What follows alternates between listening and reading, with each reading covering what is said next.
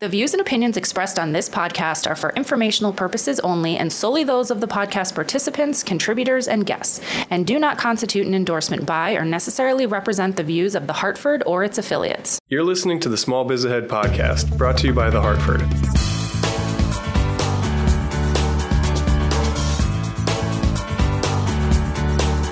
Welcome back to the Small Biz Ahead podcast, or should I say, hey guys, welcome back. Hey everybody, look at these really cool lipstick that somebody sent to me. Oh, and it's our small business podcast. Jean's Kim Kardashian impression. Hey guys. Thanks for that, Jean. She's awesome.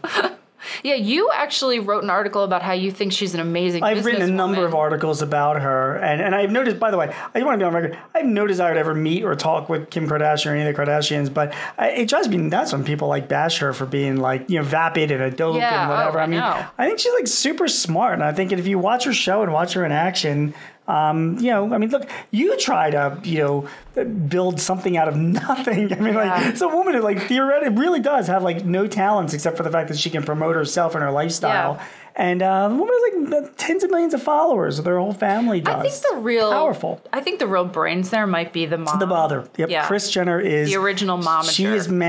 She is managing it all, and but Kim is very much behind it. What fascinates me about all those women is that they're in their like 30s, so they're no longer in their 20s. So it'll be fascinating to see how they evolve themselves over the next 20 years, you know what I mean, and what their fans will do. And I am fully confident that they will continue to. What will an 80-year-old Khloe Kardashian be doing? You know, you laugh and you say an 80-year-old kid, but she is smart enough that she will have a lot of 80-year-old, mostly women that will be fans of hers because she's doing whatever it's cool for an 80-year-old to do at that time. And that's what they do. So anyway, lots of respect for the Kardashians. Okay, on that note, we will be back with our first question, which is about what happens if you're a small business owner and you're driving your spouse crazy. We'll be back with that after this word from our sponsor. The Small Biz Ahead podcast is brought to you by the Business Owner's Playbook. Whether you're a seasoned small business owner or just starting out, the Business Owner's Playbook is your go-to destination for how to run your business. From business plan templates to advice on managing employees, the Business Owner's Playbook features up-to-date, sound advice on running your business. And we're back. Our first question is from Devora in Oak Grove, Oregon. And Devora writes, my spouse feels that I spend too much time at work. I could hire another employee to help with some of the new business, but I don't think I need to. Am I being pig-headed? I'm not a business owner, so I'm going to let you answer this one, Jean. I actually will answer that. When people ask me about starting up a business, because it sounds like she's in a very small... Well, I think she's saying she's getting a new business, but I don't think her business is new. Okay, that's fine. But when people talk to me about starting up a business, I always say you have to have plenty of capital available, and you have to have 100% buy-in from your spouse. Yeah. You really do. Because starting up a business and running an established business, particularly as you're growing it, it's an enormous commitment to make. And it is something that both, if you're a married couple, both of you guys have got to be in it because you're both taking on the risk. You are. And even if one has a job and the other is running the business, you guys are both, this is your livelihood. This is your lifestyle. This is like, and a lot of things get affected by all of this. So the first thing I have to tell you is that if you have one spouse that's running but spending too much time in the business and the other spouse is unhappy about that, you have to reevaluate your situation. And that might mean not doing that business. That might mean hiring somebody to allow you to have more time. That might mean divorcing your spouse. I mean, I'm serious when I say that it is you got to choose what you want to do with your life. And if you are in your life, if somebody else is a big part of your life, you've got to make that those choices jointly. Clearly, one person divorces husband, I guess, is that right? Right? Yeah. Right. Her husband is unhappy because she's not around enough. And that's going to continue to be a problem unless she addresses it. So let's say they have that discussion and she decides, he's like, yeah, you know what, you're right. Maybe we need to both rethink about our priorities and what we expect from each other's time and everything. We just had a writer, she's working on an ebook for us, and it's 21 Days to Be a More Productive Small Business Owner. Okay. And she writes a whole section on the difference between outsourcing some of the work you do in your business and outsourcing some of the work you do at home. So if you're a business owner, you still have to clean your house, meal plan, cook. Do you? Well, you are expected to do that in a lot of cases. Unless you decide to outsource some of it. But you could outsource it. That's so right. another option here is it's probably a lot cheaper to hire a cleaning service than to hire a new employee. So have a cleaning service come in, maybe start doing one of those meal in a box plans. I don't know, what are those called? Meal delivery Blue kits? Apron. Yeah, Yep. Blue Apron type Right. thing. There's Right. another one, Plated, that's really good. Right. Sunbasket, there's a ton of those. Right. Yard work, can pay someone to do that for you. Correct. You can also hire a virtual assistant with really inexpensive that can do all those things like making doctor's appointments, making travel arrangements. So yeah, your business is still going to be taking over your life pretty much as a small business owner. You knew that when you got into it. Right. But you could, if you're spending a lot of time outside of your business, taking care of your house and doing like errands and that type of thing, you can outsource those and that will free up some of your time. Right. Now, we have issues, like my wife and I, as I started speaking a lot more and traveling a lot more, we were both unhappy when I was being booked to speak places like on the weekends.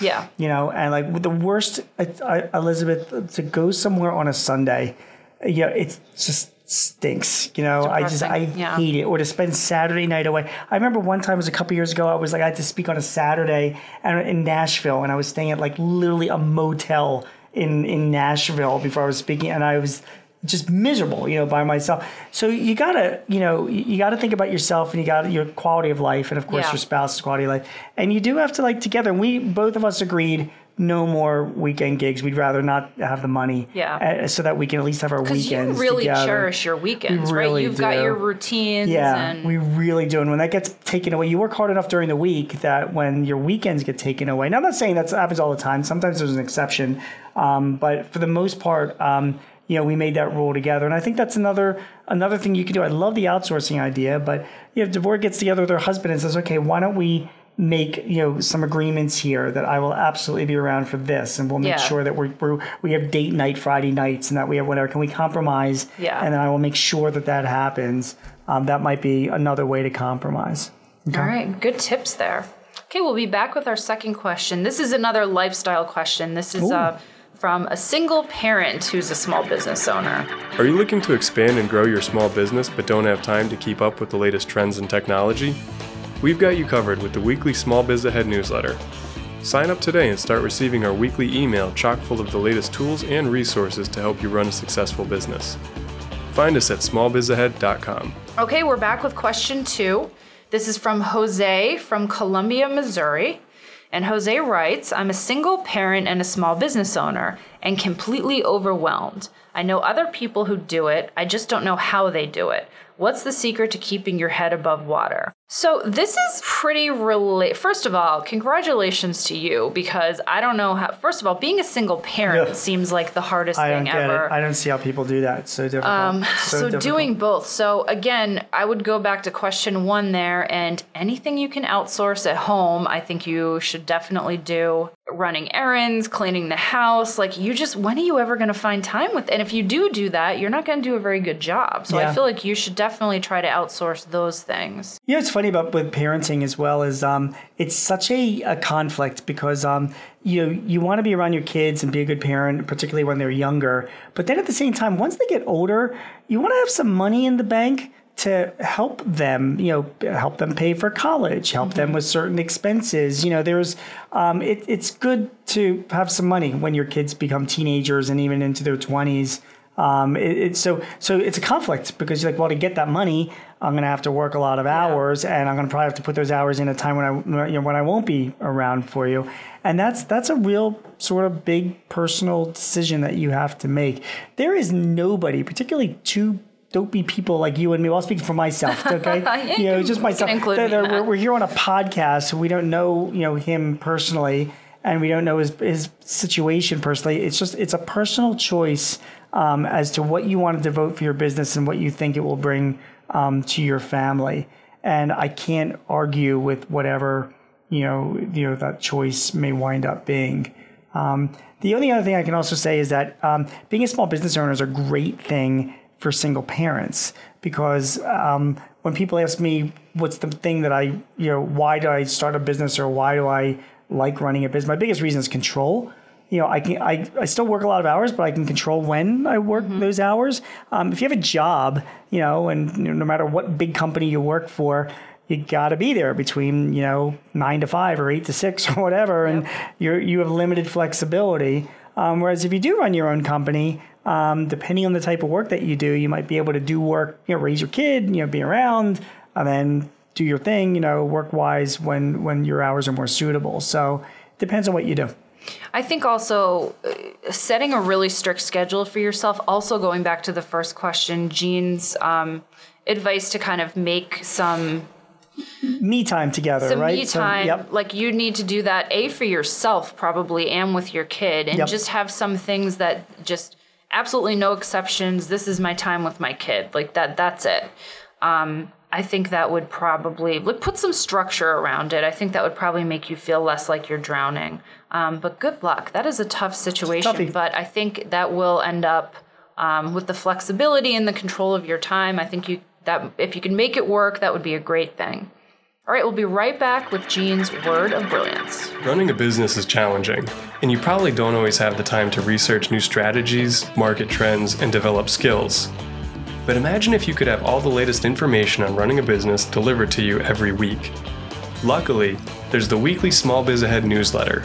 We offer some of the best information available for business owners, ranging from topics such as time management, game-changing technology and apps, to developing management and leadership skills. Sign up today for the Small Biz Ahead newsletter at smallbizahead.com. Okay, and we're back with Jean's word of brilliance. Instagram. I love Instagram. I don't use Instagram. I have 9,000 followers on Instagram. Really? That's fantastic. Is that all? How did you get 9,000 followers? So I write a travel blog about Connecticut, and I just post pictures and write about where they were taken. And it's not just about Connecticut. We'll post pictures of vacations I take and everything.